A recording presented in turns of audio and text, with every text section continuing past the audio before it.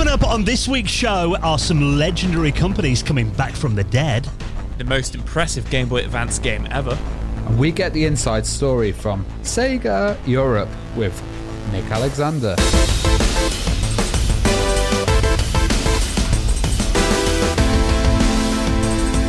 The Retro Hour podcast is brought to you each week with our amazing friends at Bitmap Books.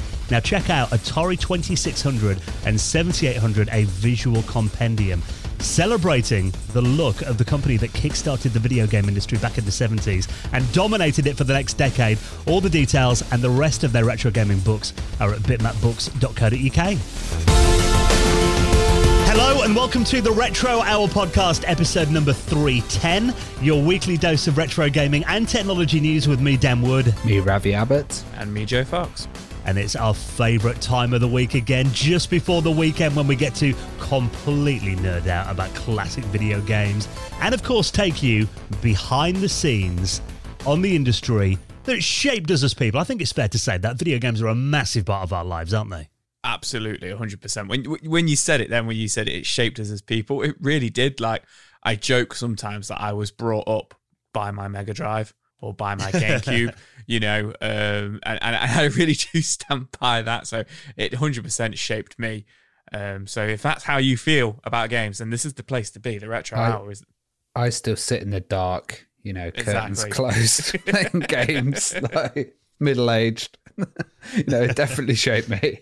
You know what, though, because obviously the world's been all over the place over the last couple of years, but actually there is something nice, isn't there, about, just kind of shutting the news off, like you said, turning the lights off, drawing the curtains, and suddenly booting up your Mega Drive or your Super Nintendo, and all of a sudden, you're 12 years old again, and all the worries in the world are just gone, aren't they? 100 million %. Just turning off any sort of, your modern devices and stuff and just shutting in with a bit of Sonic the Hedgehog, that's for me, that's therapy. And also, like modern games, I tend to get beaten by 12-year-olds. So it's kind of good to play the retro ones where it's me by myself. Well, one thing I love about doing this podcast, and, I think this is really where we excel, when we get the stories from people who were actually there at the time. And, I love it when we get, stories from people who are actually running the show. Because today we're going to be joined by a chap called Nick Alexander. Now, Nick, an absolute legend. Not only was he the pretty much the guy that set up Virgin Games with Richard Branson back in the 80s, but then he was the ex-CEO of Sega Europe as well. So this is such an interesting chat, and I don't think Nick's ever done a podcast before, so actually this is stuff that you might not have heard before, because, we hear a lot about Sega, but generally it's always from the American or the Japanese perspective, isn't it? You don't really hear much about what happened in Europe and the UK in particular back in the heyday. Yeah, it's very, very Sega of America focused, and like a lot of guests that we've had previously have been Sega of America. And you actually did this one solo, Dan, as well. So, usually I join you for an interview, but technically we couldn't. So I'm actually really looking forward to hearing what this one's about and kind of hearing the whole thing, like when the show comes out. Yeah, I mean, I can't ourselves lucky that, in 310 episodes, generally getting guests online and everything, it's been completely fine. We did have a bit of a technical nightmare with Nick for some reason. All the systems we normally use just weren't playing ball. So in the end, after about an hour of messing around, I said, look, I'm just going to ring you on the phone. So we did it that way. I did it on the phone with him. So the quality might not be, the usual high fidelity that you get from this show, we'd like to think. But, it's kind of like listening to, a caller on the radio, really. So it makes it retro. Exactly, yeah. It's like old school radio. It's got that nice aesthetic, it's like, yeah. And it's definitely worth persevering as well, so you can hear those stories. I mean, because I kind of said to him, because he was there at like the time when it was, a really important time for Sega. He was there when the Master System was on the market, and then obviously he had the job of launching the Mega Drive. And also, I talked to him about the launches of Sonic 2, Sonic Tuesday, how they coordinated that campaign globally, and also kind of got into what he thought about, the Mega CD and the 32X and the challenges of being there at the time when, I mentioned to Nick in the interview that I remember hearing and, in magazines and on TV shows like Games Master, when the 32X was coming out, the Sega Saturn was already about to be launched in Japan. So that must have been a hard job actually kind of selling the buzz on that as well, when everyone knew the next big thing was coming along.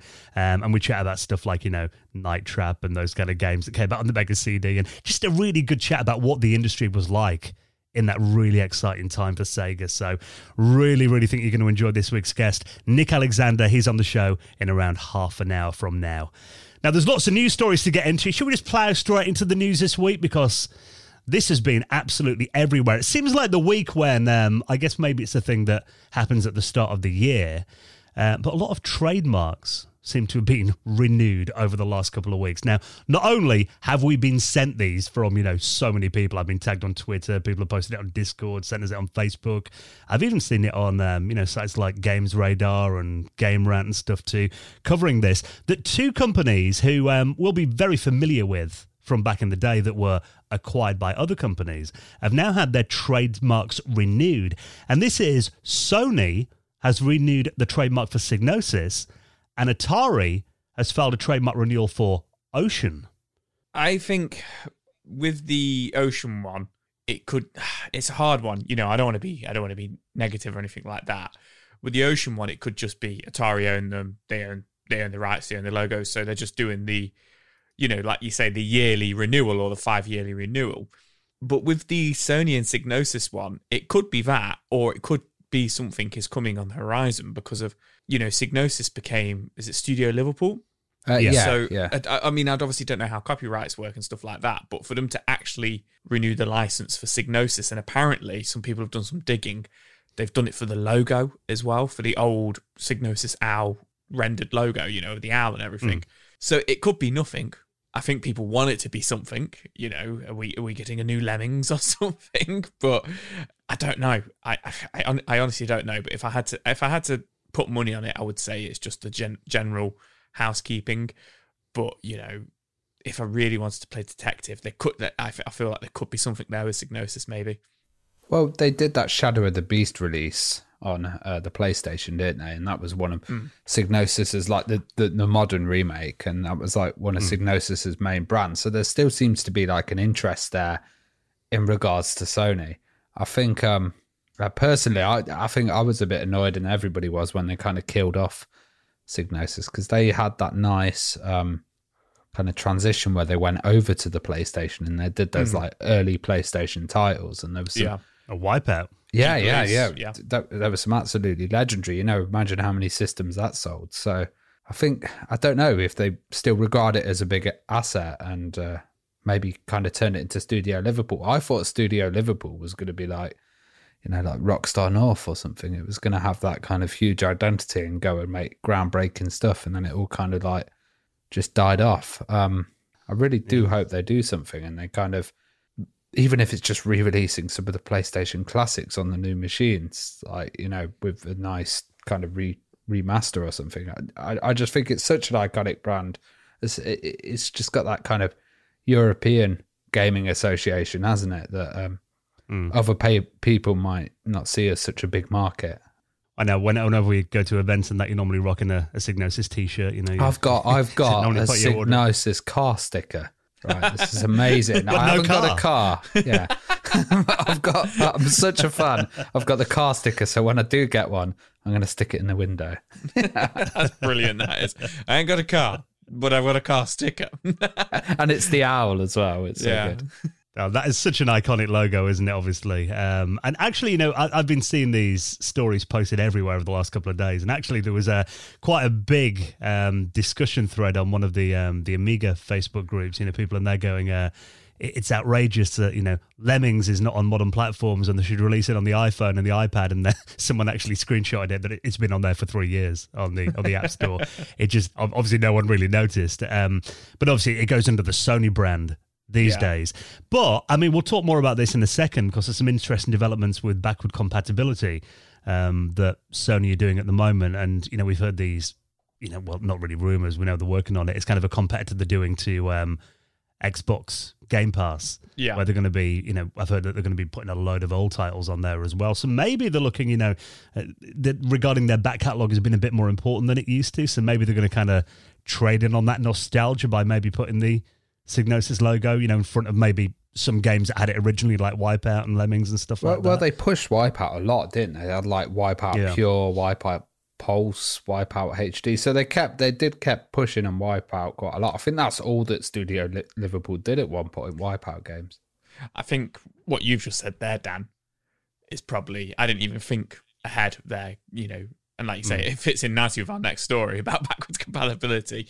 But yeah, I think now you've just kind of thrown that into the ring. I think it could be that, a little bit like on like Netflix or Disney Plus, where it's like, you kind of click on, what genre or whatever, and it could be something like that. You click on Psygnosis, and now it's like, okay, here are all the Psygnosis games or something. That would be really nice. So it could be like the greatest hits kind of thing. Yeah. So that would be really cool if they had something like that. In terms of Ocean, this is a bit more unknown to me because we know just kind of how wacky and out there and unpredictable current day Atari is. They could have anything planned for this. I mean, again, it could just be the fact that they own this trademark, and if they don't protect it, then it lapses and someone else could use it, which I think is probably the most likely possibility. But if you'd have asked me, 2 or 3 years ago, will Atari release a new console called the VCS in the styling of the original again, I'd have been like, no chance. But, it could be anything, I think, with modern day Atari. Maybe they're going to be building the Ocean cryptocurrency or the Ocean Hotel in Las Vegas or something. It could be something like that. Or it could be something to do with the VCS, with the games on there. Some of them could be Ocean games, maybe. I'm not too sure. They also had a little tiny legacy of PlayStation games as well, didn't they, Ocean? So they just kind of dipped their toe in the water with that. So yeah, I also associate them more with like the Commodore 64 and the Amiga and stuff like that. And Mega Drive, I suppose. But yeah, I mean, 96, that was kind of that era when, obviously the PlayStation was massive then, wasn't it? Maybe it's going to be the opposite to the cloud. It would be called the Ocean. And everything's stored there. I just imagine the heads of Atari listening now. There's a good idea. Let's do that. So we'll keep an eye on that. They're very interesting. And, I think maybe some people are kind of seeing that and just running away with it, but we'll see what happens. Now, the thing we were talking about then about the PlayStation, this new competitor to Xbox Game Pass they're working on right now. And the problem has been with the current hardware, the last couple of generations, PS4 and PS5, it could never run PlayStation 3 games. Because it was such a different architecture, went from, the PowerPC Cell CPU and the PS3 to x86 like the current systems run. So backwards compatibility was out the window. But I think Microsoft proved that you could do it. The Xbox One's got quite similar hardware to the PlayStation 4, and they managed to get, 360 games running on there that, again, was a PowerPC-based system. So a lot of people have been saying, are they going to actually get around to making PlayStation 3 games work on the PS5? And not only did they put a trademark, they filed a trademark earlier this month that would apparently secure, and this is a quote, backward compatibility through use of a spoof clock with fine grain frequency control on the PlayStation, which I must admit is far too technical for me to understand, but apparently a lot of people are saying that could help with PlayStation 3, backward compatibility on there. I've got no idea what that means. Like the spoof clock bit, is it like they spoof the system using a clock? Like, I've got no idea. That sounds right. I think it probably means like the CPU clocks, and they're probably putting it at the right clock, pretending, and then it runs more accurately. But what I was thinking was, PS3, you could emulate, you could run PS2 games, couldn't you, in PS1? Only the original ones. It had the hardware on board. Oh, okay. So release. You don't think they'd be able to do that in software then? So that wouldn't open up a world of kind of older titles. Well, I imagine the PS2 would probably be not much of a challenge for the PS5 to emulate. I imagine that is, wouldn't be a problem. I think the PS3 is kind of the sticking point. The PC seems to have some PS3 emulators, though, that seem quite good. Yeah, well, that's the thing. I mean, the PlayStation 5 is really just a PC, isn't it? So I imagine you certainly want to get this working on there. They've got the team who could do it.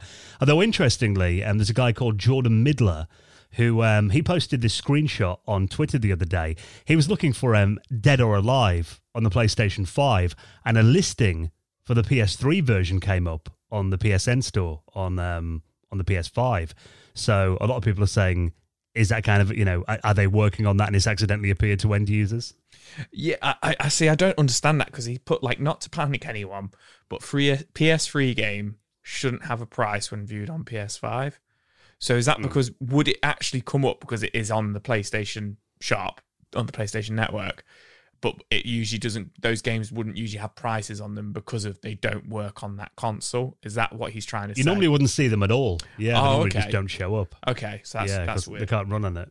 Yeah, the fact that it is now showing up and Yeah. there's a price and you can buy it. Yeah, that is interesting. I mean, the other rumor I'm seeing in articles is, because PlayStation is saying, something big is coming to PlayStation this year, 2022, something massive coming. And a lot of people are saying it's them gearing up for their equivalent of Game Pass, Xbox Game Pass. Yeah, they've got to rival that, haven't they? They've got to rival that. I know Sony are outdoing Microsoft with sales and stuff at the moment, but that is one of the things that Xbox have got. Like, pretty much all my friends are PS5, and it's like, they're like, oh, you should play this game. And I'm like, oh, yeah, it's on Game Pass. I'll check it out. And they're like, bloody hell, every game's on Game Pass. And I was like, there is a lot on there. But I feel like if they do the Game Pass, which I'm sure they will just chuck loads of old PS3 and PS4 games on there as well. Like, not to say that's a negative thing. Like, I think that's a cool thing. But, I think that'd be really good if it's just like, oh, here's a load of classic PS3 games as well, that he's played in. But I also think they're not going to take the opportunity to not sell you your old games again. So yeah, well, that's the thing. There's always that there's price always, thing. Well, with you're paying for it anyway, aren't you? You're paying for it anyway with the Game Pass. Yeah, this is a thing called Spartacus. Apparently, that's the code name for it. Okay. But yeah, it will be like, I mean, what do you pay for Game Pass? Like $10.99 a month. Yeah, it's like I think it's £7 a month, or if you include it with your gold subscription, it's $10.99. Yeah, there was some for £1 somewhere as well. So, yeah, Xbox always do that. Like, get 3 months of Game Pass for £1. Yep. And then it renews, and you're like, oh, why is $10.99 going out of my bank? Yeah, I did that. I'll sign up for 3 months. That was like, 2 years ago? Yeah, I did that as well. Yeah. That's how they get you. So, I think it does kind of feel like PlayStation fans are always, going on about why can't I run my old games on it? Because, it kind of the opposite to what Microsoft do, where they kind of, you can run original Xbox games on the current Xbox hardware. Via emulation, obviously. But I'm in my studio now and I've got my PlayStation 3 set up here physically because there are games on there that I want to play, but I've got no other way of doing it apart from having this system set up in here. Mm-hmm. So it would be cool if you can play, some of the classics that came out on that this system. Is going to be my diss of the hardware. New consoles. So at least you can have some games to play now, Dan. He's not wrong. Free available. I'm literally, I've had my Xbox Series X for like a month, and I've played Castlevania Collection, the Contra Collection, Pong. I've been playing Katamari Reroll, which is a PS2 game, which is on Xbox Game Pass. So I have literally been playing like Super Nintendo and PlayStation 2 games on my Xbox for the last month. And I'm just like, why? All that extra CPU power is like, use me. Yeah, all that extra CPU to play some 16-bit games.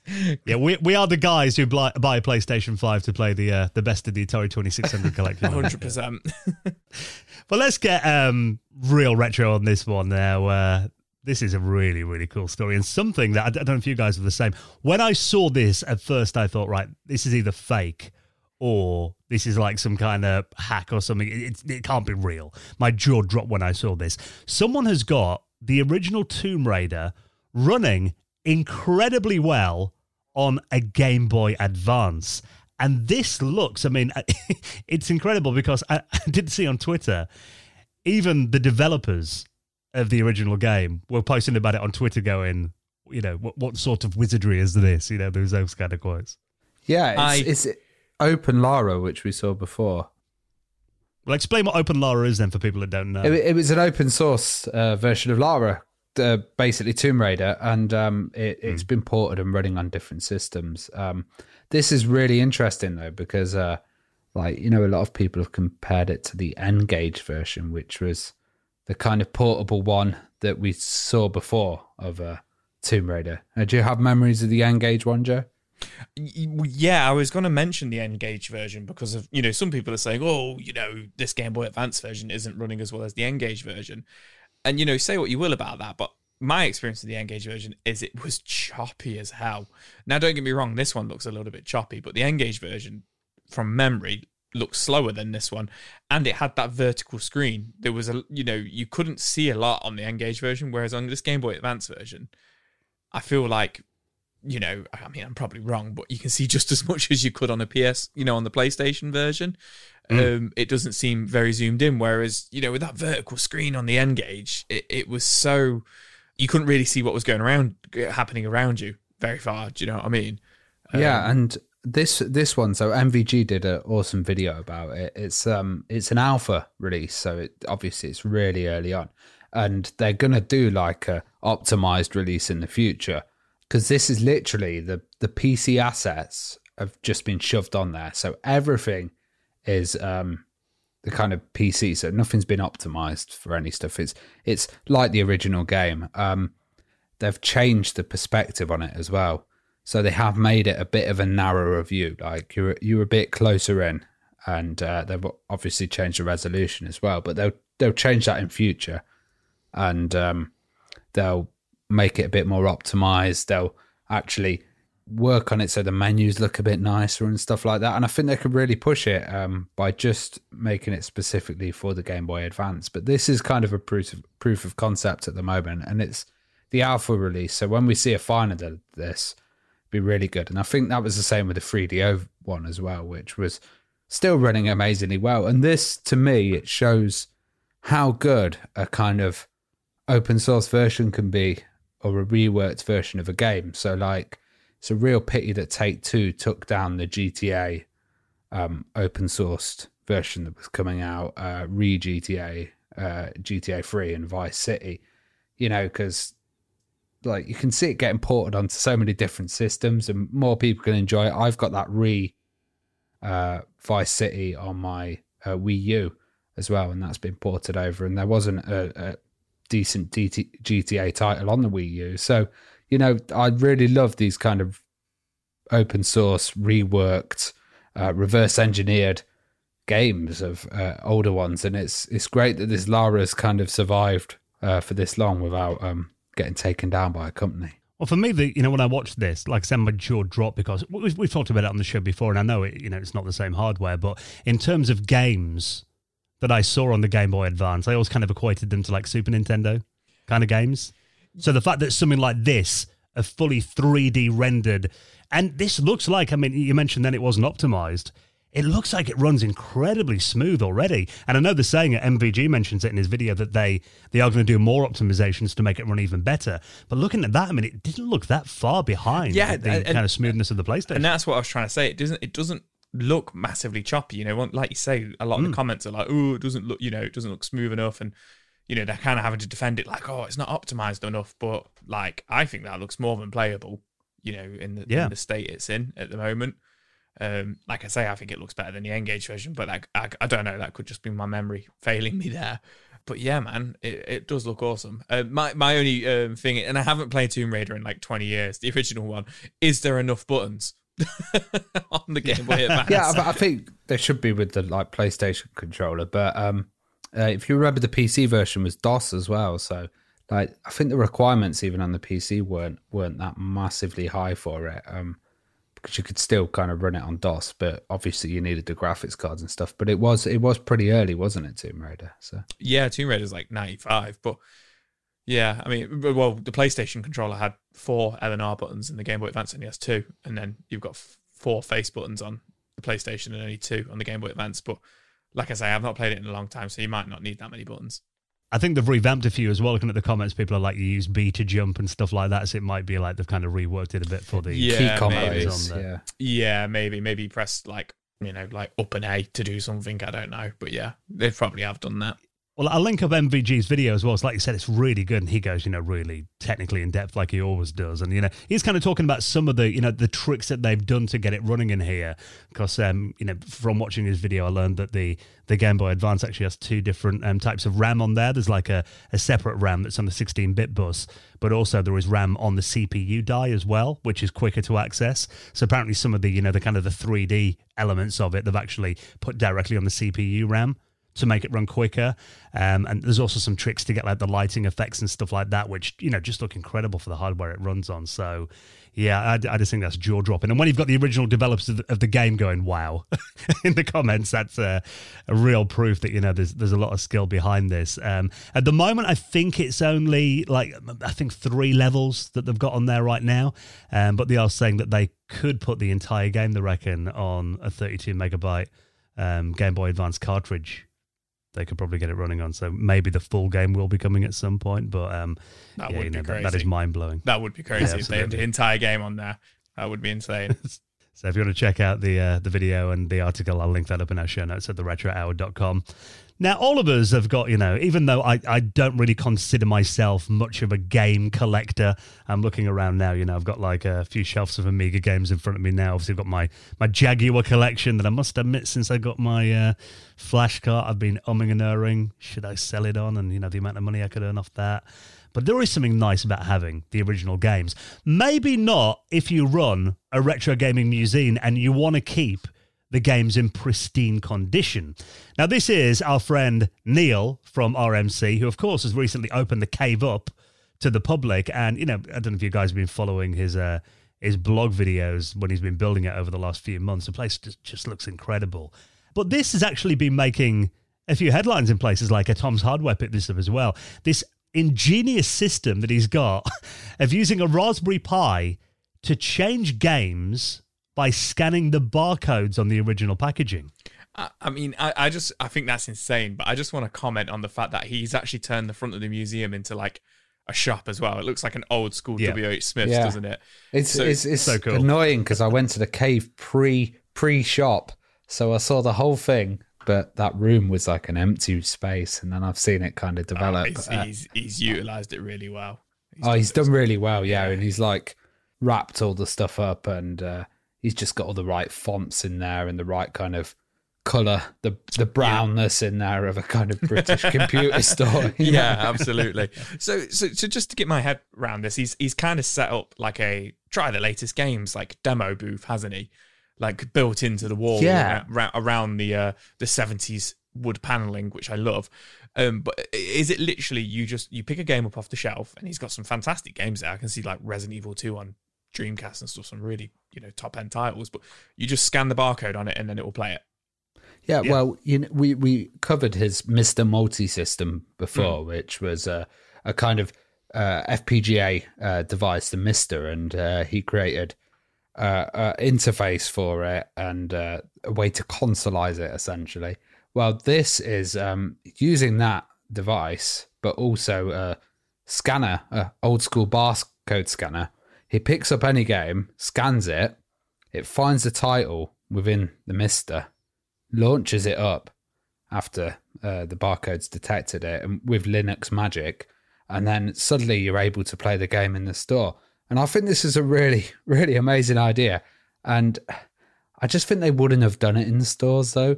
It's good for nowadays and that kind of nostalgic thing, but they wouldn't have done it because they wanted to sell you a crap game that looks really good in the case. And then if you went and you scanned it and you played it and you're like, oh God, this is really bad, they wouldn't have been able to sell you it. So they needed a bit of intrigue and mystique around the game, I think.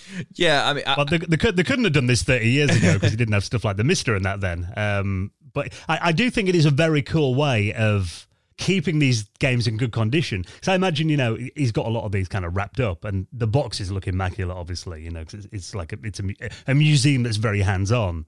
But I like the idea that you don't have to open the box and take the cartridge out and put it in a machine, and 1,000 other people haven't handled the manual and everything. It's a good way, and it's a bit more of an experience, isn't it? Because rather than just picking something from a menu, there is a big part of it, isn't it? Holding the packaging and looking at it, and that I think that is a big part of the experience. Yeah, it is a big part of the experience, but it really reminds me. None of us have mentioned it. Like, do you remember like the old Virgin Megastores and HMVs where you would do it with the CD and then you could listen to a track from it?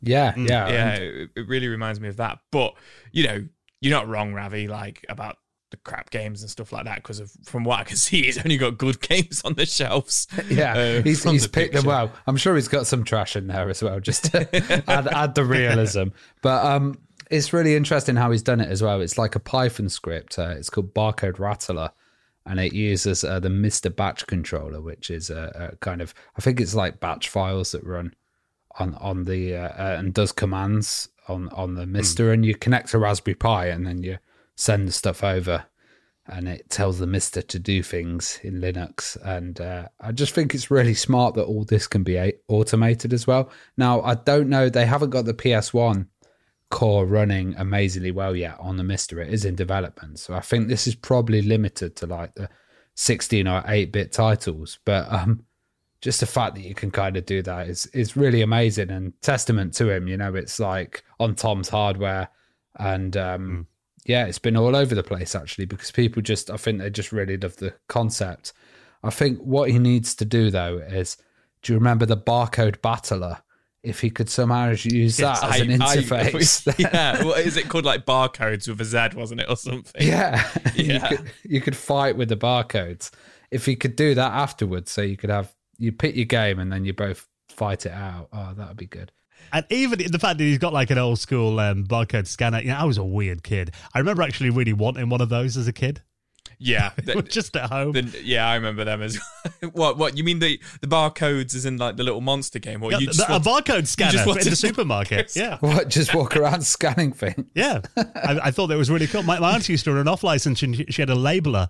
I remember asking my mum, "Can I have a labeler for Christmas, please?" And she didn't get me one. I was dedevastated. He needs to do what they I have could just in, see you now, Dan, when you're like 7 years old in your bedroom with a full on like Audi. Like check out scanning things in your room. That would have been my dream. Ripped straight out of the shop. Well, you know, they have the beep sound on it when you know, beep when it goes by, and in some of the American ones they have the like sonic coin collecting sound. If you could do that on it as well, that'd be really good. Yes, when we do a road trip to the cave, which, you know, we will definitely do at some point this year. That's me. I'm straight on that barcode reader. Watch out. Where's Dan? He's on the barcode reader. Scanning things. Can't get him off it. Now, are you guys fans of Shadow Man? You ever played that back in the day? I never played it. It was one of those games I saw everywhere. You know, it came out on the play. And you would like it, I think. Yeah, it does look right up my street. You know, I've heard people say it's a tough game and it doesn't hold your hand. You know, and they say it's Dark Souls hard, but I think classic games they're just hard. They just don't hold your hand. But you know, it was everywhere. It was on N64, PlayStation, and Dreamcast, wasn't it?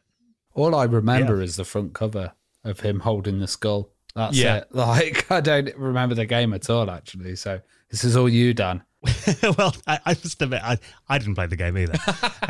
But you're right about that cover image. I remember they went hard with this. They were advertising that everywhere. Yeah. And I remember reading, you know, seeing that in music magazines like, you know, Mix Mag and DJ Magazine and Ministry of Sound Magazine. They would always have that iconic image. Yeah. Because, you know, they went very big on the advertising. Yeah. Like you say, I remember seeing it in like my dad's magazines, you know, like in FHM and stuff like that. It was definitely like, this game isn't for kids. Like, this game is like, you know, it's for adults as well and stuff like that, you know. And it came from, is it an Acclaim game, I believe? T-Side Studio, actually. T-Side Studio, there you go. Yeah. There we go. But yeah, they've remastered it, coming out on it'll be out now by the time of this by the time the show comes out. It came out on the 17th of January. It's come to Switch eShop for £20 or $20. Apparently they have updated it a little bit. I don't think, was there a Shadow Man 2? I feel like there was. I could be wrong, but you know, it's an IP that hasn't been around for a long time. And I think the original was 2000, 2001, around there, maybe even 99. So it's cool to see him again. But, you know, one of the main things kind of with the remaster, obviously is they've touched up the graphics and stuff like that. But interestingly, it had tank controls, you know, like the classic Resident Evil tank controls, but they've completely revamped this into a much more kind of modern third-person kind of shooter controls, you know, probably a little bit more what people are used to these days, which I think is pretty cool. And there's a little bit more of hand holding in it. You know, sometimes apparently it was quite difficult to know where you had to go next, and there was no kind of map. Whereas I think now, from what I've read, it kind of points you in the right direction still without giving you a map. So I'm not too sure how that works, but apparently they have made it slightly more accessible. It's probably to stop people from, you know, getting gamer rage with it because I don't know where to go. But it's good to see it back, Yeah, and I'm just going to correct Teesside's in Middlesbrough. My geography's awful, sorry. Glad you cleared that up. I think Middlesbrough's in Teesside, the other way around. Oh, God, no. Sorry, I need to go visit now and apologise. But yeah, this game looks it looks really dark, doesn't it? Looking at the screenshots and everything. And I do know that, the impression I've got of this, and I remember seeing it around at the time. I think my friend Neil had it on the N64. He was quite into those kind of games back in the day. And I remember the tank controls and just him getting lost all the time in it. So I've got a feeling there's like a lot of maze elements on it, which, it would make sense that maybe that was a big point of frustration for many gamers at the time that might need a bit of a helping hand today. Yeah, I mean, I'm definitely one of it. I ain't got the time these days. I'm definitely one of those gamers, like, tell me where I want to go. I just want to carry on playing the game. And they're kind of like saying, like, it's sort of in the vein of, Ocarina of Time, but then maybe is it a little bit more kind of like Ratchet and Clank? It's not a bad game. The reviews are saying it is a good game. It was hard. There has really been that resurgence as well in the last couple of years of tough games such as Dark Souls having like that big appeal of like, have you completed this game? And I don't think people will be like, have you completed Shadow Man? Like kind of thing. But it's cool, to see that revamp and these old IPs getting picked up again. It looks kind of industrial, like Manhunt-y. Yeah, kind of a Quake kind of as well. Maybe a bit darker. It's definitely of that era, stuff. Isn't it? And I imagine it's probably one of those games that's got a big like niche fan community around it. Yeah. So it is cool that it is back enough for people to play an updated version of it. And I always like it when they do that, because I mean we've mentioned it before on the show. We've bought the same games so many times on different platforms from back in the day. It's nice to actually have some kind of forgotten classics, from many of us to actually resurging again. I'm looking at this and I'm thinking, I kind of feel like I missed out on that because the advertising campaign. Looking at it, I was like, oh my God, yeah. That campaign from 20 years ago still sticks in my mind. So I kind of feel like I want to give it a try now. So You've got to cosplay as the guy holding a skull. That would look good. Yeah, everybody remembers the guy holding the skull and they're like, oh yeah, Shadow Man, but I didn't play it. That seems to be the common thing. So this is where somebody in the comments is going to go now, like, there's been 17 Shadow Man games, guys. It never stopped. But I think there was a Shadow Man second. I think it was called Shadow Man Second Coming or something like that. But I think that was it, just the two. So it's cool to be back. Yeah, and that magazine advertising back in the day definitely paid off, I think, if we all we all remember it. Now, before we get into our chat all about, stories from Sega and the early days of Virgin Entertainment, Nick Alexander coming up in a minute. This is a cool little thing you found, Ravi. Console watches. Now, I must admit, I'm quite a fan of watches.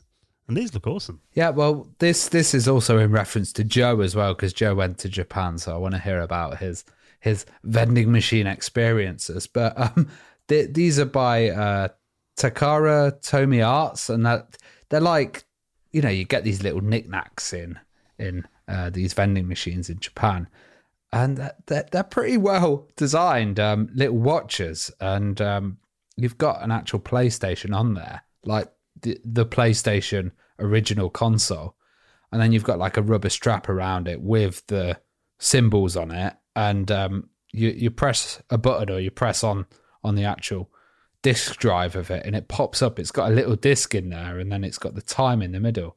It's pretty cool. What do you think about it, Joe? And I think this is called Gajapon. Sorry, I've butchered it there, which is the kind of vending machines that dispense these capsule toys in Japan. Yeah, so gacha balls is the short version, because I'm the same as you. I'd be like gashapon, I think they're called. My wife knows all about it. She loves them. But yeah, gacha balls, they're blind box buys essentially. And there's these vending machines in Japan, well, especially where I was in Tokyo. They're everywhere. There's even like shops dedicated to them. You'll walk into a shop and it'll just be hundreds and hundreds and hundreds of these vending machines where you put your money in, and then you twist the... Can I try and describe it for like British listeners or for you guys? Like, the old glass case machine, like the gumball ones. Yeah, you put 20p in and you twist it, and then the ball comes out or the sweets come out the bottom. They're like them, but it's these blind buy for balls. Like they're usually like from 200 yen to like 500 yen, so like a couple of quid. So you don't know what's in there? You don't know what's in there, but you will know what the genre is and what you can get, because there'll be a poster on the glass, of the actual vending machine or behind it, and it will say like, there's Dragon Ball Z characters in here, and it'll have like the 10 little plastic Dragon Ball Z characters you can get, or this one's Pokemon and there's 50 different Pokemon you can get from this one. I only did a couple. I did a couple of Dragon Ball Z ones because I love it, and I did a couple of like Pokemon ones and stuff. But my wife just went crazy, like, getting watches and stuff like this. Like she got like a little Gremlins watch with Gizmo on it, and just really fun stuff. There's a big culture for it in Japan. Well, apparently in Mega Man 4, there's an enemy that is an actual vending machine that fires out balls. Gotcha balls at you. As an enemy. And in Shenmue as well, you can actually go around and use these little machines. Yeah. But they are, when I say they're everywhere, they are everywhere. There's shops dedicated to them. There's you'll go into like a convenience store and they'll have a couple on the entrance, you know what I mean? And people literally, they literally go and they will go, right, I want to get all 10 out of this machine, and they will just sit there putting their money in, just hoping to not get a repeat, because obviously you get repeats and stuff like that. I'm pretty sure Metal Jesus did a video, not a video on there, but he did a big video about how when he went to Japan, and he mentions it in there, and they were all trying to get them and stuff like that. So that's a good place if you want to hear more about it. But yeah, these look really cool, these little game console wristwatches that you can get in there. I mean, there's 4 of them, isn't there? There's the black Sega Saturn, the white Sega Saturn, and then the PS1, and then the original PlayStation. And I can tell you now, I'd definitely be putting all my yen in there, trying to get all 4 of them, all 4 variants. So that's how they get you with them. And they'll probably be on eBay for like 50 quid next week. Yeah, more than likely, yeah. And they've got little discs in them as well. So one of them's got like Virtua Fighter 2 in there, which is pretty cool. Yeah, each one's got its own unique, like, because it's like the console's closed, and then you press the button on it and it will, open up the disc drive, and it will have the time in there written, a digital clock in there, but it's written on like the PlayStation disc or the Sega Saturn disc, isn't it? And each one has a different disc as well. Like you say, you've got Virtua Fighter 2, Sakura Wars 2, Everybody's Golf, and Ark of a Lad. I'm not going to lie, I only know Virtua Fighter 2 out of those ones. So probably quite Japanese games, but still really fun. Yeah, if you want to read more about that, I'll link up that article and the screenshots and everything else we talked about. You'll find it all in the show notes on your podcast app, or you can head to our website at theretrohour.com. Now we're into the new year now, and it does mean the first Patrons Hangout of 2022 is coming up this weekend. I know the last one was only like just before Christmas. It feels ages ago since the last one, doesn't it? I can't believe that. It's like we're like in the 3rd week. Well, we're at the end of the 3rd week of January now. It's just like, Jesus, like, yeah, we better do a patron hangout, guys. Yeah. So this is always, I mean, it's so much fun. This is where our patrons come on. We do Sunday nights. We always do it, don't we? Because we generally find that time works best for, a lot of our patrons are parents. So, the kids have gone to bed by 8 p.m. We just have a bit of a chat. We have a couple of hours where we show kind of our pickups. New members who come on, the initiation is also got to show their retro collection in the games room, so we always enjoy that as well. We also help each other out. I mean, sometimes we've got questions, we exchange tips and that kind of thing. It's really a bit like, we've described it as a virtual pub meeting or a virtual users group. So we're going to be doing one of those on Sunday evening this weekend at 8 p.m. if you'd like to join us for that. All patrons are welcome. And also we're going to be recording the next episode of our patrons exclusive podcast, The Retro Hour After Hours. Now, these are my favourite episodes that we do as well. This time we're going to be going back to the year 1993 and checking out some of the biggest games and the big consoles in that year. It's you and I, Joe, were talking about the other day, the amount of massive games, and, it was huge. Mortal Kombat 2 in that year, it was just a really exciting year for gaming, I think, 93. Yeah, man. And, we don't just do the gaming years as well. We do a lot of kind of like our favourite games and favourite consoles, and a lot of kind of like top 5 lists and stuff like that. And then we've also done it where we reviewed games that people wanted us to play and stuff like that, which I think we're due another one. That must have been about a year ago since we've done that last. So yeah, we're definitely due one of those. But yeah, these are all things you get if you do support us on the Patreon. Yeah, so if you'd like to get involved on there, all the details to back us on Patreon. And of course, it is the lifeblood of this podcast. It's what helps us bring out an episode every week. All our running costs and everything are taken care of. So we hugely appreciate your support. You'll find all the details at theretrohour.com. Okay, Nick Alexander coming up on the show in just a minute. Just a quick reminder as well, if you listen on a podcast app or service that allows you to leave a rating or a review, we always massively appreciate them. We've been looking through, actually, Ravi, haven't we, the last couple of days on Apple Podcasts. We've got some nice reviews on there. Drewster, he left one a couple of weeks ago as well. Thank you to Adunga105, Postal N, who left us a few nice 5-star reviews and some lovely comments in there as well. That was really nice to read, aren't they?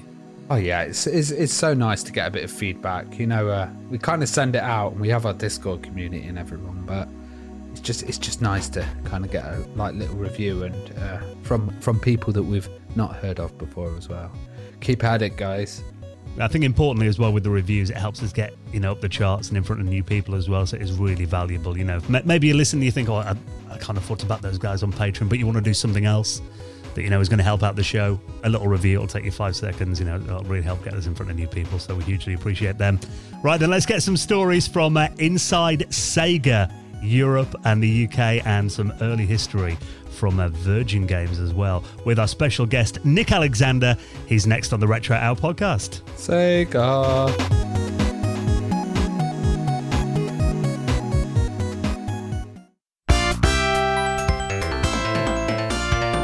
You're listening to the Retro Hour podcast, and it is time for the highlight of the show when we welcome on our very special guest. And it is an honor this week to be joined by someone who worked for some of the biggest video games companies of all time, including companies like Virgin and, of course, Sega as well. We're going to get some stories that we don't hear very often about Sega from a British and European perspective. So let's welcome onto the show Nick Alexander. How are you doing, Nick? Thank you very much indeed. I'm very well, very pleased to be talking to you. Really appreciate you joining us. Now, before we get into these, massive companies that you work for during your time in the industry, it's always interesting to kind of wind back to day one with our guests. I mean, what was your kind of earliest experience of a video game? Do you remember when you first discovered the industry? Yes, I do. So I was at university 73 to 76, and I didn't do much sport, but I played a lot of pinball. And in my last year there, we got a Pong machine, which set the pinball table away. So it was sort of very late 75, I guess, and it was great fun. So that was my introduction. Well, how did you start working in the industry then?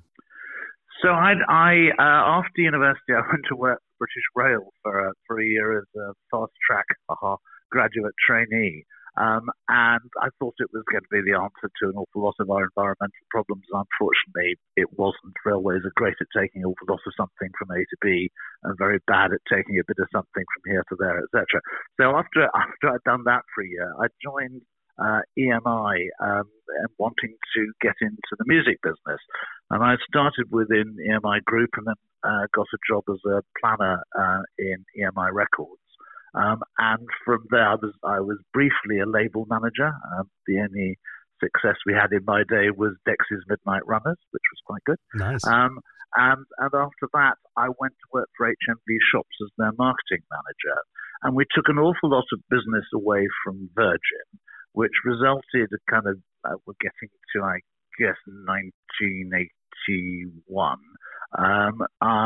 So I got a call from the then managing director of Virgin Retail saying, would I go and have a chat? And they wanted me to join them. And I didn't. I felt it was sort of not quite the right thing to go to a direct competitor, really. And EMI didn't want me to do it either. So they said, well, let's see what we can find. And they'd started writing computer games for the Atari 400 and the VIC-20. And they didn't have any idea of really how they were going to market them or sell them at the time. They said, would I be interested in coming in to do that? So at the beginning of 1982, that's the beginning of my start in the business. In fact, almost exactly how many years ago is that? 40 years ago. Jeez. Yeah, time flies. I was going to say 30, but it's 40. Well, obviously that, Thorn EMI computer software, later that became Creative Sparks after your time there. So you were international marketing manager. I mean, what were some of the biggest challenges and triumphs you remember from your role there? Well, I mean, we were starting from absolute scratch. So I think so I needed to create a marketing and sales network and we focused on the United States, on the UK, and Germany to kick off with. And we were actually, I just went to look on my shelf to see if I'd remembered this rightly. But so we were producing cartridges both for the Atari 400 and for the VIC-20. So actually getting that cartridge manufacturing set up was quite challenging too. And then, so we're now in we launched in autumn '82, and the market was really just starting to shoot up. It was a very exciting period. Well, you did go to set up Virgin Games in 1983. So how did they finally tempt you away from Thorn then? And what was kind of the story with setting up that company? Yes.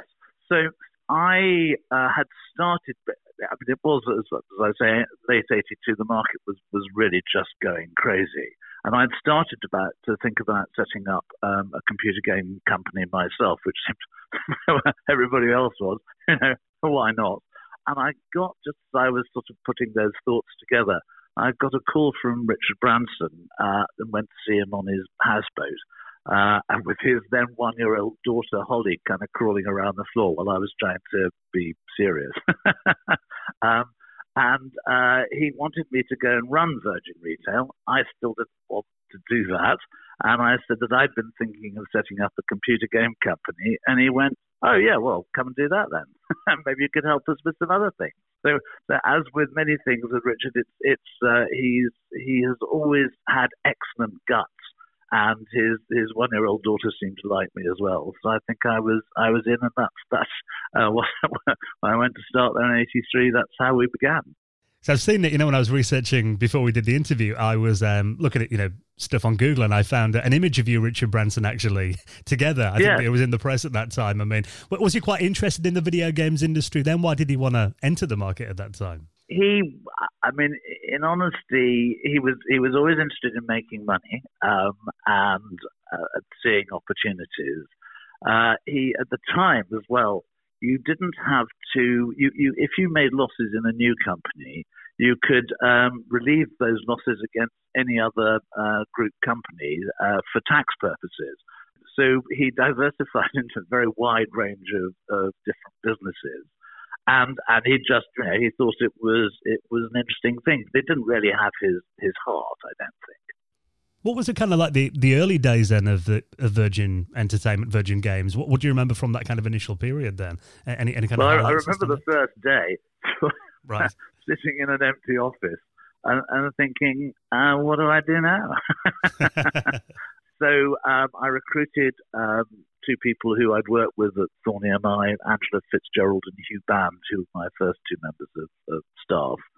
And we started looking for games, which we did by just making an announcement. So this is kind of early bedrooms, boys, 14-year-olds writing games in the school holidays sort of time. And I can't say I'm terribly proud of any of our first products. And indeed, I have continued to be pilloried even 40 years later, one called Sheepwalk, which I thought was quite innovative because it was a sort of sheepdog trial game. But the sheep were little white dots and the dog was little black dot. But yes, so it was incredibly exciting. Having had something of a training in marketing in the music business, I was trying to apply some of the lessons that I'd learned from that. And for example, I was trying to think what the equivalent of a tour is for artists, and I sort of thought we might be able to make the programmers be stars.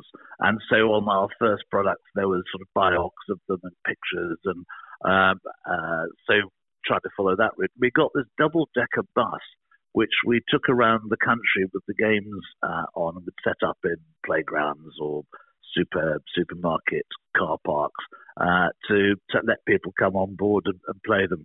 But these are all cassette-based games. So if suddenly the power went off, it was it had to reload everything. Like it wasn't 15 minutes to load in again. Yes. But it was a period of extraordinary fun. I think I look back at that as probably being the most exciting time of my life, actually. Yeah, and I think, you mentioned about that sheepdog game then as well. It did kind of feel like, everyone was just experimenting to kind of see what worked, I guess. It wasn't as safe as it is today, where they generally stick to the known titles and franchises. Yes, well, indeed. And in that, so we were getting programs in and paying advances to the guys who'd written them of maybe £1,000 or £3,000. You could go get an order from John Rowlands at W.H. Smith for maybe 5,000 units. You were selling them to him at £3.50 wholesale, and the manufacturing costs were about 35 pence. So, you could afford to take a few risks. Very different financial model to now. Well, I remember being a kid and, having my £2 pocket money on a Saturday and riding my BMX to my local computer store and picking up Mastertronic tapes for my Commodore. That was a regular weekly thing. And I know that Virgin bought Mastertronic, which was a huge budget label at the time. What was kind of the backstory there then, and why did Virgin have an interest in Mastertronic? So at the beginning of, I'll go back, so Mastertronic launched at the beginning of '84, and it really did take the world by storm, because in truth they were selling games for $1.99 that were every bit as good as the games the rest of us were selling for £6, £7, £8. So not surprising that they were very quickly popular. So everything had overstocked for Christmas '83 because a year earlier nobody had enough stock, enough inventory, neither the retailers nor the publishers. And at the beginning of '84, there was something like 500 computer game companies in the UK, and the market just collapsed overnight, and the sort of wholesale price of a game went from something like £4, £3.50 down to about 30 pence. And actually, at that point, Richard Branson had just decided he wanted to start an airline, and he asked me to go and be the marketing director of that for a year. And I took my team off computer games, or the marketing and sales people, and put them onto aeroplanes. So it took a little bit of while for the mainstream market to come back. And we bought Leisure Genius in 1986, who had the rights to Monopoly and Risk and Scrabble and lots of other games, which was a really good step forward for us. And the following year, in '87, Mastertronic had done a deal to get Sega's distribution rights in the UK. But they needed, the way that Sega operated with the third-party distributors was that you had to give a letter of credit up front, and effectively you needed resources in the bank to underwrite that. So Mastertronic came to Virgin to see whether we would be interested in buying a minority share in their company, for them to be able to buy, send a letter of credit for to take on the Sega distribution. And it was absolutely our thought that we wanted to be in the budget business, which pretty much vanished at the back end of '87. But we found that we had distribution of this thing called Sega Master System. And I just went out to CES in January in '88, beginning of January '88. And I could see from how Atari were doing over there that this actually was something that was really going to get big very quickly. Sega managed to deliver most of the inventory to most of their European distributors just after Christmas, which sort of tipped Mastertronic and most of the others into near insolvency, because the letter of credit had gone, so they paid for all this stuff, and by the time it arrived, it was too late to sell it. So that's when we ended up taking on the rest of Mastertronic and owning it properly. And when Sega heard that we were doing that, they asked us to also take on their French and German distribution, because they sort of bankrupted their French distributor, and Areola Soft, who were the German one, Justin Bertelsmann, just didn't want we don't want to play with you anymore. Yeah. So by mid mid-'88, we were their main distributor in Europe, just as everything started to burst through and grow. So it was luck and a little bit of judgment, but mainly luck. Yeah, very well timed. I mean, like you said, then the budget games market was starting to decline around then. And I mean, how much of an issue was, particularly on the home computers, was piracy a big issue for Virgin? Because I know when kids at school discovered you could copy tapes in your mum's stereo system, that changed a lot of things for a lot of people. Yes, of course. I mean, piracy action. I was involved with getting computer software covered under the Copyright Act in about 84, 85, and we started something called Federation Against Software Theft. So it was an issue, but as the quality of the games and packaging and the market grew, it became less of one. But of course, for Mastertronic, if you got something nicely packaged, you paid £2. Why were you going to pirate that, really? Well, then Sega took over Virgin Games. Then, so I mean, what do you remember about the merger, and how did your role change there? So, because Sega continued to insist on everything being paid for up front, and because it's not a secret, but Virgin never really had any cash. And when the company floated, they were in the city. Richard was described as always being fully invested. So as soon as he got any cash, he sort of invested in something else and grow that. So we were really starting to struggle to be able to fund the products, particularly hardware purchases, that we needed to make if we were going to capture the market growth. I think in 90 we took on Spain as well. We were working closely with all the other European distributors. And it really seemed to make sense from everyone's point of view that Sega buy Virgin out, so that the credit issues would then go away, and we could really focus on actually selling stuff as well at increasingly lower margins on hardware, which is a third-party distributor. You just go, well, I'm not going to do that. So in terms of my own role, it didn't really change that much, except I probably got to see my bosses more in Tokyo than in Notting Hill. Well, obviously, I mean, Sega being a worldwide company, and the Master System, I remember a lot of kids at school having it, but then we have guests on from America, and I know that the Master System was a much bigger success in Europe than it was in the US. What was kind of the reasoning for that then, and how did the markets differ, between Europe and the US and Japan? Was it quite varied? So having being at Virgin, we always thought in terms of not appealing to little kids, but to teenagers and their elder brothers. So we really positioned Sega as being right from the outset. So, and I know we kind of stepped it up later with the Mega Drive, but as being a kind of cool thing rather than something that Mummy and Daddy did sitting around with young kids. Whereas Nintendo were very, very family orientated. So I think in Sega America, really, once with the Mega Drive or Genesis, as it was called, they decided that that was a good strategy for them too, and abandoned the sort of kiddie one. Then their business really started to grow as well, and that markets became more similar.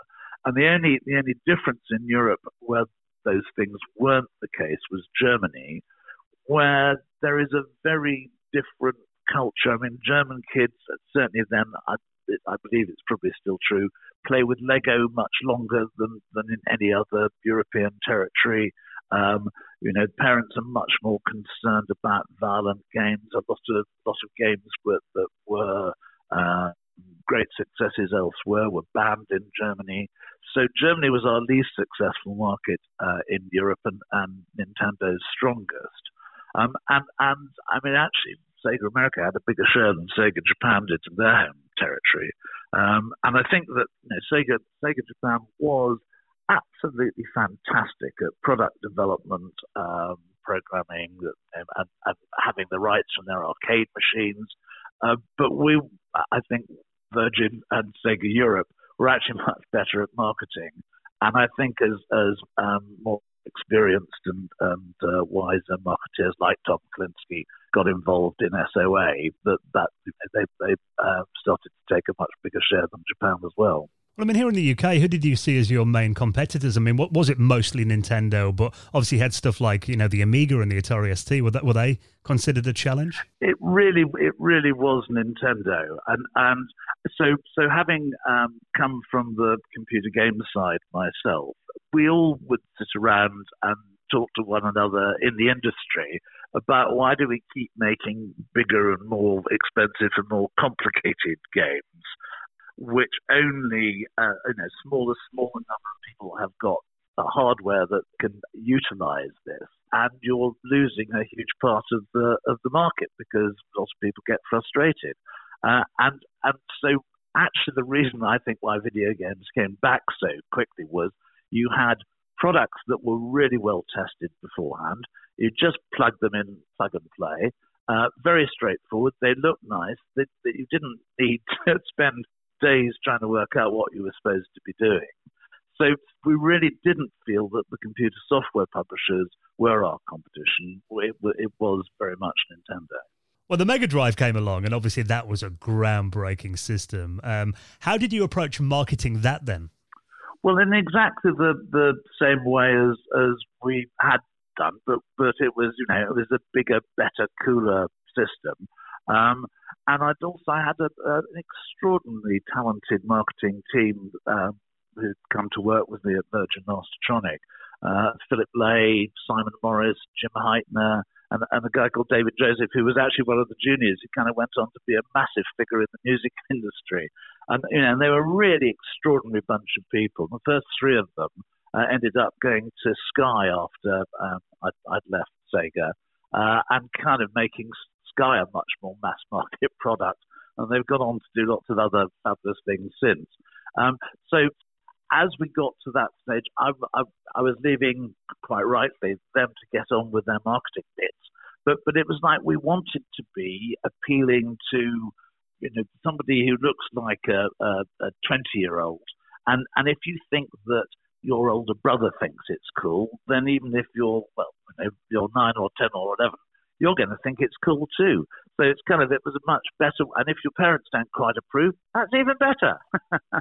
Aspirational, wasn't it? Well, entirely, yes. And then sort of making sure it was very noticed, long ads, kind of quite powerful, and bringing production values to the TV ads in particular that just nobody had been doing at that point. I mean, we've had stories on this podcast from, Tom Kalinski's been on. We've had Al Nilsson on as well.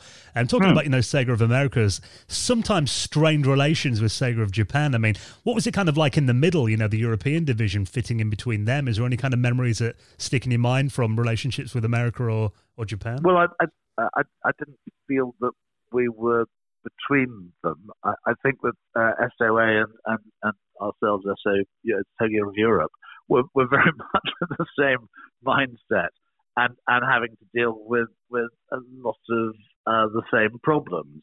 And I'm trying to, there are lots of little factors in all of that. But I think that Sega Japan really felt that they were mimicking Nintendo a lot of the time.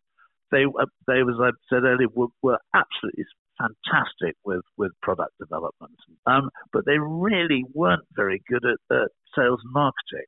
And I think that we and Sega of America were really singing from the same hymn sheet, and it did get very frustrating at times. Did you make many trips out to Japan then regularly? Oh yeah. Any memories that stick out from your visits? 3 or 4 a year. Amazingly, I'd been to Japan once many years before. And I had been there for 30 years. One of my nephews lives in Tokyo, works in Tokyo.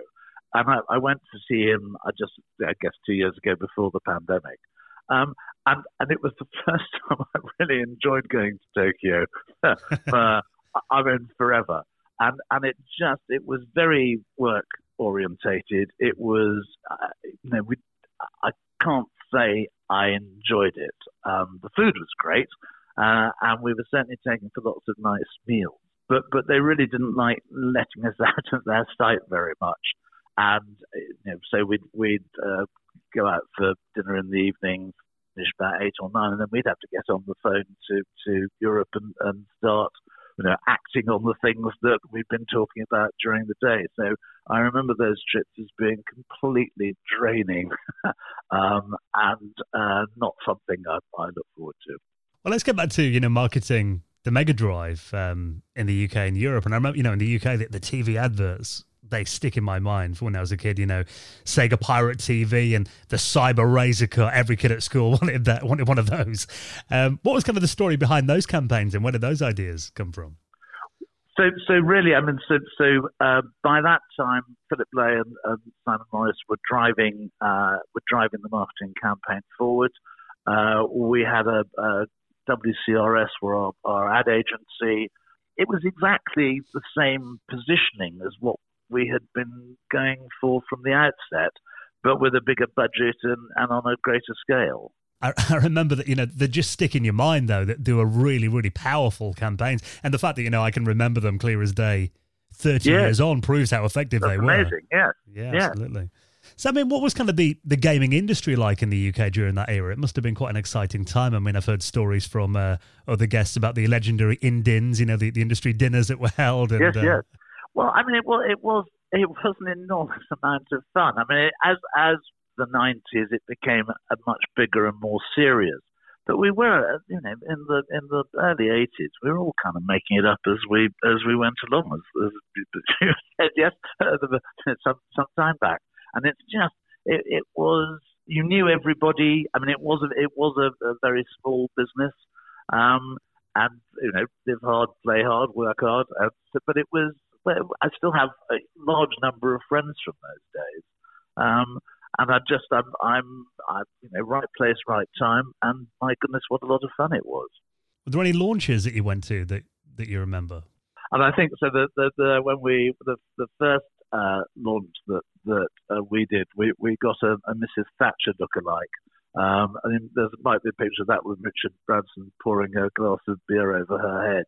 And we did it at the Roof Gardens, which was, I think probably still is owned by Virgin. And that was very glitzy.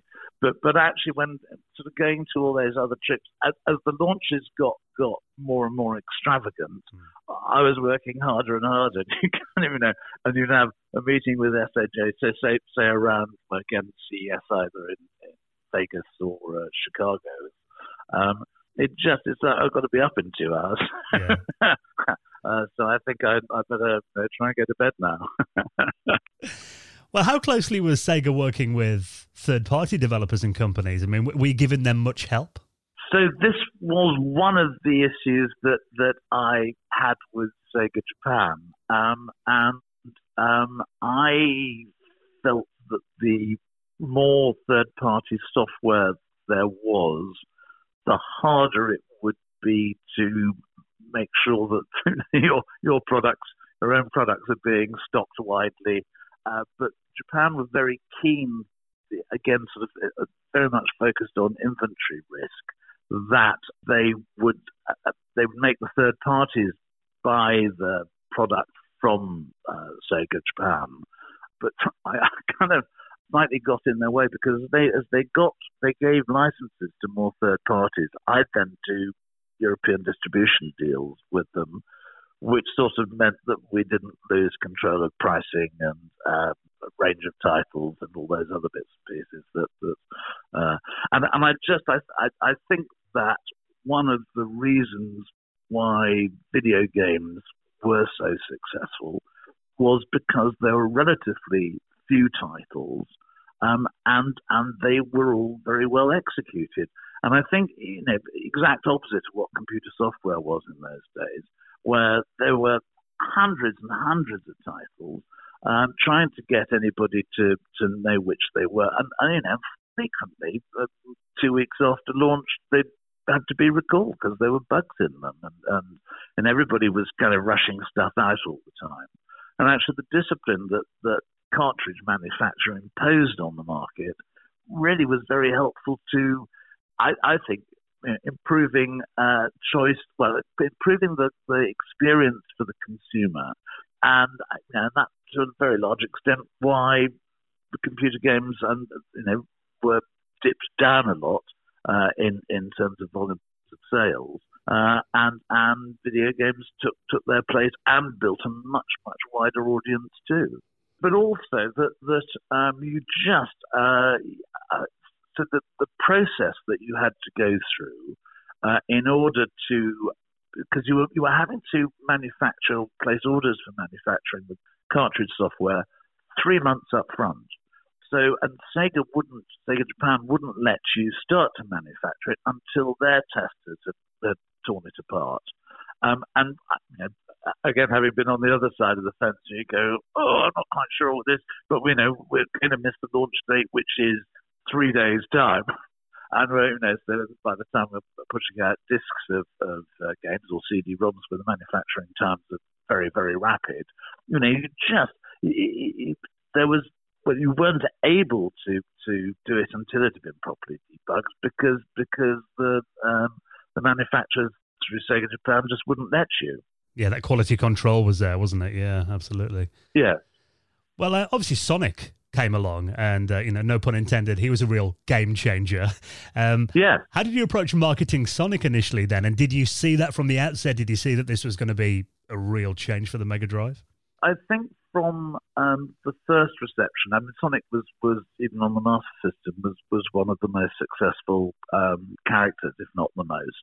So Sonic 2 coming along really was Mega Drive sales were just going crazy and sort of ramping up, and that was a good lead title to go out with and to work around, and even generalist journalists who didn't know much about video games at all.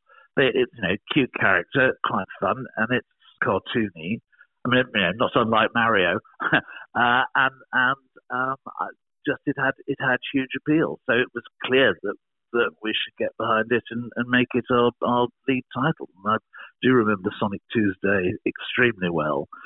We did a big launch down in the basement at Hamleys, where there was a sort of Sega arcade had been built down there. Not just for the occasion. And we were moving to new offices actually just then. So we'd been working in rather higgledy-piggledy buildings around Notting Hill, and lots and lots of little outfits. And we were moving into that rather large building on the corner of Earls Court Road and Cromwell Road, which is not a building I was fond of, and it was a move to become much more corporate, which I tried to resist. But so after the Hamleys launch, we went to take some photographs sort of outside our new building with the ad agency, and I remember I got a ladder, and I can't quite remember what I was holding, but I sort of was at the top of the ladder with this Sonic 2, which I was trying to cut out, which I was trying to attach to the outside of the building. And I do remember as I stood there thinking, I bet it's all downhill from here.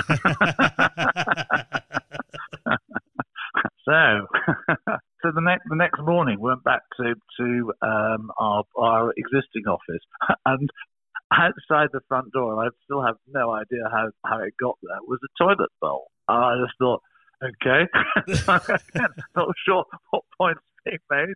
Time to move. That campaign with Sonic Tuesday, from memory, I think that was the first kind of example I remember of a global launch.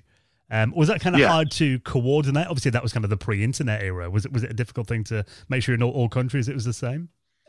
Well, we didn't. It was a global launch date, but the campaigns weren't the same in the three territories. So my issue was trying to make sure that all of our European countries were following, and we did. We had faxes then. So everything was by fax.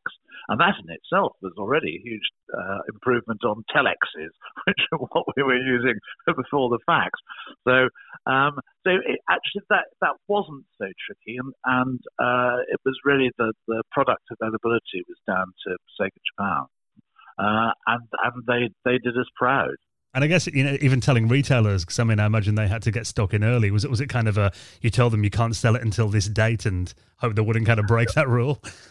So we didn't let them have it till a few days beforehand, and some of them did break it, but most of them didn't. Well, the biggest buzzword, in that era, kind of 91, 92, was that CD-ROM, when that came along. I remember reading so much about that. What did you think of the Mega CD?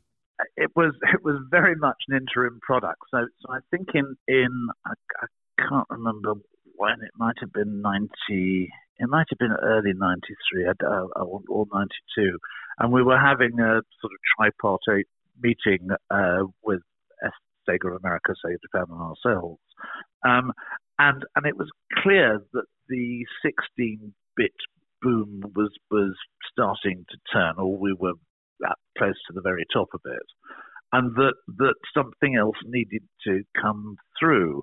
And the 32-bit machines weren't really ready to go. And the Mega CD was a bit of a kind of halfway house of having something to launch. And in truth, it wasn't a terribly successful product. And it was expensive. I think it probably was a slightly weird concept for some people. And I actually, so we'd also identified globally that we needed to diversify. And one of the ideas that I took to Japan was that we could buy Thames Television, which was up for sale at the time, still has a massive range of back catalogue.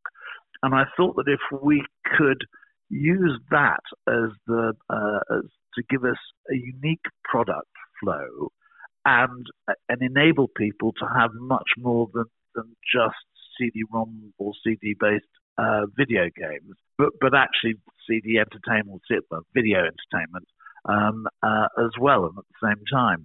And actually, Sega Japan, they really didn't go for that at all. They go, yeah, we want to diversify, but not out of video games. Right. Okay. Because that would have been, that was what DVD became, a decade later, yes, wasn't exactly. it? So, yeah. Yes. And indeed, Pearson, who ended up buying Thames, was who I went to work for after I left Sega. And I think they've got themselves an extraordinary bargain there. It's probably one of the best moves that Pearson made. Better than Software Toolworks. Well, I remember first seeing a Mega CD in my local game shop, and the fact that you could, see, even though it wasn't full screen, and it was, maybe about a quarter of a screen, a video playing on a games console that was real. That was just, you can't explain it to kids today how mind-blowing that was, but it was. I mean, you'd never seen anything like that before. Absolutely. I mean, it was extraordinary. So Night Trap, which actually I don't know if I tried to play it. It was terrible, but it was vaguely entertaining. And I think that was sort of the Daily Mail sort of ran it shock horror pornography on video games. Have you seen it? Oh, I mean, it was like an episode of Doctor Who. It was about as pornographic as that, which is not very. Yeah, we've had the developers on this podcast before talking about it, and yet it's very tame today when you play it. Goodness! Well, there's even tame for it today. I mean, it really was.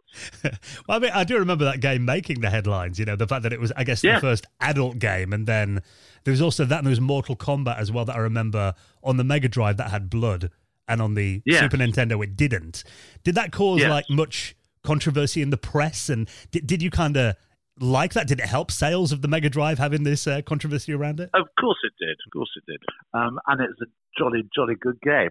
But in Germany, so as I was saying earlier about different market, in Germany they did a version even for Sega that didn't have blood, because that would have been banned under the youth protection laws there if it had. But and of course it's again entirely played into our market position of being the cooler, more grown up brand rather than the kiddie one. Yeah, all those headlines in the press, the kids just looked at it and thought, right, this is so cool. We need to get hold of one of those. Yeah. But I have a Mega Drive as well, Dad. And the dads are normally, we'll get one. Yes, of course. So I remember, when the Mega CD launched, famously there was a TV advert that took up an entire ad break. I think it was like 2.5 minutes long, which was just unheard of for any product at the time. Never mind a video games console. What was kind of the backstory with that then? Do you remember much about it? Well, I just possibly the less amazing the product, the bigger the marketing campaign has to be. And I don't think we played it very frequently. I think we bought a few spots, long spots for it. And I really, it is a very long time again. I can't remember how many, but it was just, you use your marketing to then drive a lot of PR off it. And that's what, with all of those ads that we've been talking about, that was a lot of the idea, was get the media writing about it, in the mainstream media rather than just the specialist media. Well, were you surprised when Nintendo dropped out of the CD-ROM race? No, I think they were very sensible. It was, the technology wasn't really ready for it, and we should have been focusing on our knitting, really. Well, speaking of revolutionary systems, the Game Gear, which the economics were disastrous. Right. Absolutely disastrous. So we were selling the Game Gear hardware at something like 10% below the price that we were buying it from Japan at, and that's before charging any shipping costs, overhead, marketing costs, anything to it. So we were starting every time, we were losing sort of £10 a unit before we began, or before we even shipped them from Japan. On Game Gear, on handhelds in general, you sell far fewer pieces of software to the amount of hardware. So with a standard video game in my day, we'd sell 6 cartridges, for every piece of hardware that was sold. And while you were making a tiny margin, or just covering your costs on the hardware, razors and razor blades, there was a big margin on the software, and that's where you could make your money. But with handhelds, you get maybe 2 or 3 games most, for us, and we couldn't begin to compete with the Game Boy because it was just in a completely different price bracket, and the battery life was a nightmare. And I think it was 6 AA's, and they'd last a couple of hours. So that's the running costs were huge. Now, I like the idea that we had a TV tuner that you could put in it, but the more that we sold, the more that we lost, and so I'm deeply unenthusiastic, and so that was certainly a big issue with Japan, because they kept saying, "We need you to sell more." I can't afford to. Wow. Yeah. You're right there, because I remember, everyone I knew that had a Game Gear usually played it plugged into the wall, which kind of defeated the object of a handheld. Yes, system, exactly. Really, yeah. Exactly. Did you see the Atari Lynx as much competition? Well, so again, I would have done if we wanted to be in that marketplace, but they were potentially more competition. But actually, what we really needed was something that competed head on with the Game Boy, because that's where there was a mass market. Yeah, and about those software sales, I remember so many people the Game Boy was just a Tetris machine. That's the only cartridge they ever had for it. Yes, well, so that going back, they might have had one other if my two sales of software for every piece of hardware is right. So were you much of a gamer yourself then? And because I know we've talked to Tom Kalinske, you mentioned he's still got a Mega Drive set up in his basement, and he sneaks down there to play a bit of Sonic sometimes. Were you much of a gamer, and did you have any favourite Mega Drive titles? So in honesty, not especially. So I remember when I first got an Atari 400 for work at Thorny MI, and there was a game called Caverns of Mars, which I really, really enjoyed. And then I'd play strategy games, but not really shoot 'em ups or Twitch games or so. And I'd found that when I was previously in the music business, I stopped really enjoying listening to music, and it took about 5 years after I left to start enjoying listening to music again, because you're looking at things in a very different light. But so I play the occasional game on my phone these days, but that's really as far as I go. Yeah, I guess it's that old analogy of a chef probably doesn't go home and cook in the evening for fun. It's you have to do all day, yeah. Indeed. So you mentioned you left Sega in 1994. Why did you decide to leave then and move on? So at the time, everybody was very excited about multimedia, and it seemed to me that there was an opportunity to take different sorts of media assets, like magazines, and would have been DVDs, but actually the launch of DVDs was delayed by a couple of years, which was because it was CDV, wasn't it, before? Yeah, video CDs. Yeah. So I put together this plan to create a male special interest publishing business, focusing initially on print magazines and CDVs, hopefully growing. But of course, as soon as DVDs were announced, it killed the CDV market. But the magazine bit was very good indeed. And Pearson were the people who were most interested in financing it. And that led to us buying Future Publishing, who I'm sure you know very well. And it was a great business. It was so much more sensible a business than anything else I'd worked in previously, because you could just, you could launch a product for maybe £250,000. And if you get it right, you could sell it every month for years to come. You could license the content overseas.